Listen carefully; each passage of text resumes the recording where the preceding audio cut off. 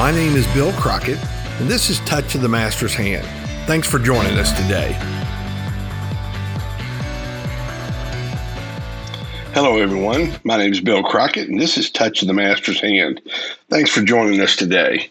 We're in a series entitled A Word for the Wise out of the book of Proverbs, and today's episode is entitled, Does Wisdom Matter? It's found in Proverbs chapter 1 and Proverbs chapter 2. You know, in the world in which we live, wisdom from the Bible is as important as it's ever been. Wisdom is the ability to know what's right and apply that knowledge properly in everyday life. In a world where morals are eroding, sin is on the rise, and right and wrong are being melted into what is relative, we need more than ever to understand the truth of the Bible, the fear of God, and the wise principles that God has offered us in the Scripture. So, does wisdom really matter? Does it really matter if we live by the principles of the Bible? If it does, then why is it that so many people don't do it? In Proverbs chapter 1, God gives us some insight into the importance of wisdom and the reasons why people don't become wise. And then he talks about the results of not listening to and living by the principles of the Bible. So I want us to look at these things and hopefully glean some understanding and some wisdom for us as we talk about a word to the wise. Does wisdom matter? First of all, what is wisdom? When we're talking about wisdom mattering, what exactly are we talking about? Well, Proverbs chapter 1, starting in verse 20, the Bible says this: Wisdom shouts in the streets. She cries out in the public square. She calls to the crowds along the main street, to those gathered in front of the city gate. So, wisdom is being personified here, and wisdom is crying out to all those in the city. So, what is wisdom? Let me suggest four things to you from the book of Proverbs. Number one, what is wisdom? Well, first of all, it's available to everyone. The Bible says wisdom shouts in the streets. She cries in the public square. She calls to the crowds along Main Street, those gathered in the city gate. Wisdom is available to everybody. The Scripture is available to everybody. Anyone can read it and learn the things that God says. So what is wisdom? Well, first of all, it's available. Number two, it is the counsel and advice of God from the Bible about life. Proverbs chapter 1, verse 23. The Bible says, Come and listen to my counsel. I'll share my heart with you and make you wise. I called you so often, but you wouldn't come. I reached out to you, but you paid no attention. You ignored my advice, and you rejected the correction that I offered. In Proverbs chapter 2, starting in verse 1, the Bible says, My child, listen to what I say and treasure my commands. Tune your ears to wisdom and concentrate on understanding. Cry out for insight and ask for understanding. Search for them as you would for silver. Seek them like hidden treasures. Then you will understand what it means to fear the Lord, and you will gain knowledge of God. For the Lord grants wisdom. From his mouth comes knowledge and understanding. So what is wisdom? It is the counsel and advice of God from the Bible about life. Number three, it is the common sense that God gives and the assurance that God will direct the path of my life if I'm following his principles. Proverbs chapter 2, verses 7 and 8. He grants a treasure of common sense to the honest. He is a shield to those who walk with integrity. He guards the path of the just and protects those who are faithful to him. You see, when we live by the principles of the Bible, then God gives us common sense. The Bible is common sense. The Bible is practical. And God grants us that treasure of common sense. And then he's a shield to us. He guards our path and he protects us. Then, number four, Wisdom is also the knowledge of right and wrong that helps us to make wise decisions. Proverbs chapter 2, starting in verse 9, the Bible says, "Then you will understand what is right, just, and fair, and you will find the right way to go. For wisdom will enter your heart, and knowledge will fill you with joy.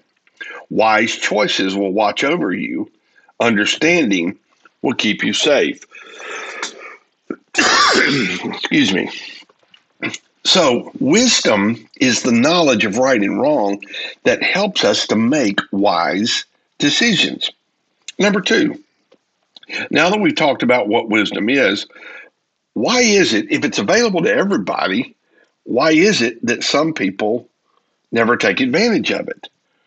Well, in Proverbs chapter 1 and verse 22, the Bible says this: "How long, ye simpletons, will you insist on being simple-minded? How long will you mockers relish your mocking? And how long will you fools hate knowledge?" In this verse, the Bible mentions three kinds of people: simple-minded, mockers, and fools. The term simple-minded just means ignorant, lack of knowledge. So this is more or less a listing of the three steps of the progression of rejecting God's advice. First of all, there are those who don't take God's advice because they're simple-minded. They just haven't learned it. They just need to be taught. But then the next group of people are called mockers. How long will you mockers relish your mocking?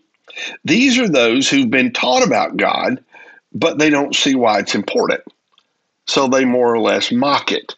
They don't take it to heart. And then, how long will you fools hate knowledge? The fools it's the third stage of rejecting God's advice, and that is they think that they're smarter than God. I don't think that doing it God's way is going to help me. I think I understand how to do it myself. In Psalm 14 and verse 1, the Bible says this about those who are fools: "Only fools say in their hearts, there is no God. They are corrupt and their actions are evil. Not one of them does good." So there is a progression when people decide they don't want to listen to God.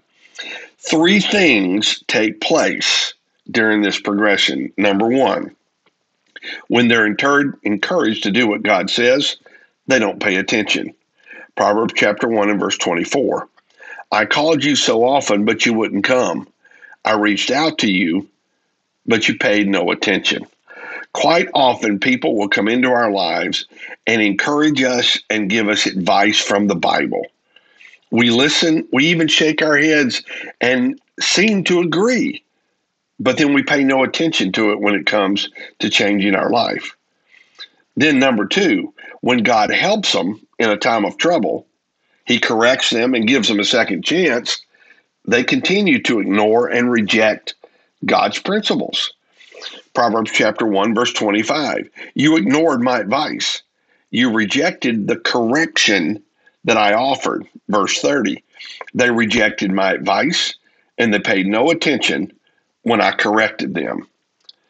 How many times have I been corrected in my life? I did something that was contrary to what the Bible said I should do. I got into some trouble. God was gracious and merciful. He helped me. He corrected me. And then when everything was okay again, I thought I could just keep going on the way I was.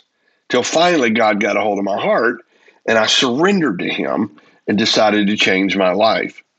But what the book of Proverbs is saying is there are those that even though God corrects them and gives them advice, they're going to ignore it and reject it. And then finally, they get to the place where they choose not to fear the Lord, but rather to trust their own understanding of how life is going to play out. And so instead of listening to God and his plan, they follow their own plan. Proverbs chapter 1 and verse 29. "For they hated knowledge, and they chose not to fear the Lord." In Proverbs chapter 3, verses 5 through 8, the Bible says, "Trust in the Lord with all your heart. Do not depend on your own understanding. Seek his will in all you do, and he'll show you which path to take." Don't be impressed with your own wisdom. Instead, fear the Lord and turn away from evil. Then you will have healing for your body and strength for your bones. My friend, if you're in a place today where you're not sure what to do with your life seems to be going down a dead end road, you're not sure where to go or where to turn, then just turn your heart over to God. Let God direct your steps with His Word and begin to follow the principles of wisdom in the Scripture and just do the right thing one step at a time. Trust God, not your own understanding and your own wisdom. So, first of all, we've seen what wisdom is. Second of all, we've discussed why people don't take advantage of that wisdom. Now, let me show you three very simple warnings from God if we continue to reject God's wisdom. First of all, number one, trouble will come. Chapter 1, verses 26 and 27. The Bible says, "So I will laugh when you are in trouble. I will mock when disaster overtakes you. When calamity overtakes you like a storm, when disaster engulfs you like a cyclone, and anguish and distress overwhelm you." Now, this is not God saying He's going to laugh at us when we get in trouble and mock us. This is wisdom, because what's going to happen is when trouble comes, then we're going to want to stop and all of a sudden start doing the right thing. Well, the problem is at that point, we've already made the bad choice. So we're forced to live out the fruit of that choice. We have to endure the consequence of that choice. Doesn't mean we can't change. Doesn't mean we can't start following God at that very moment. But what wisdom is saying is, I tried to tell you so and you wouldn't listen to me.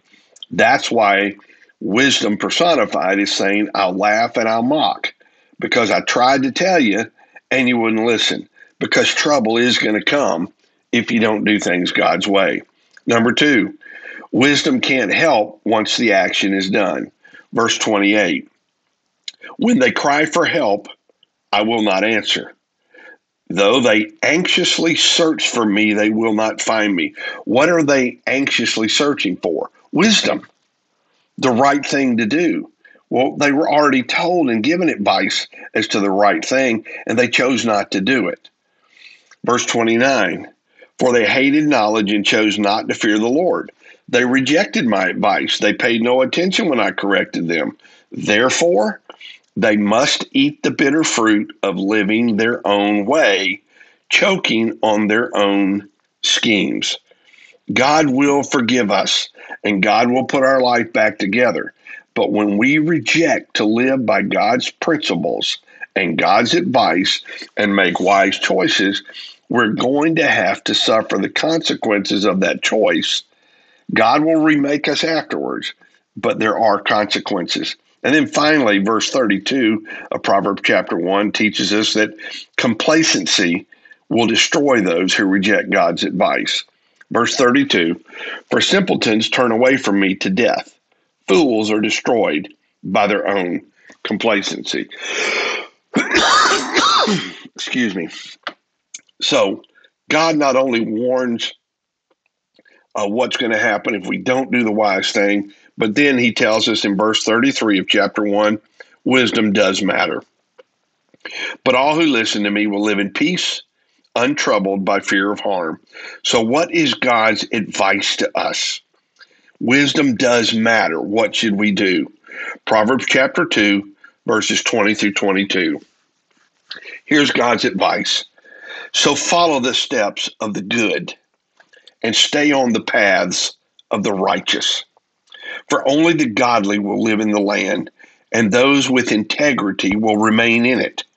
But the wicked will be removed from the land, and the treacherous will be uprooted. So, my friend, today, if you're listening to this and you're struggling with your life, I'm here to tell you, wisdom does matter. God's truth does matter.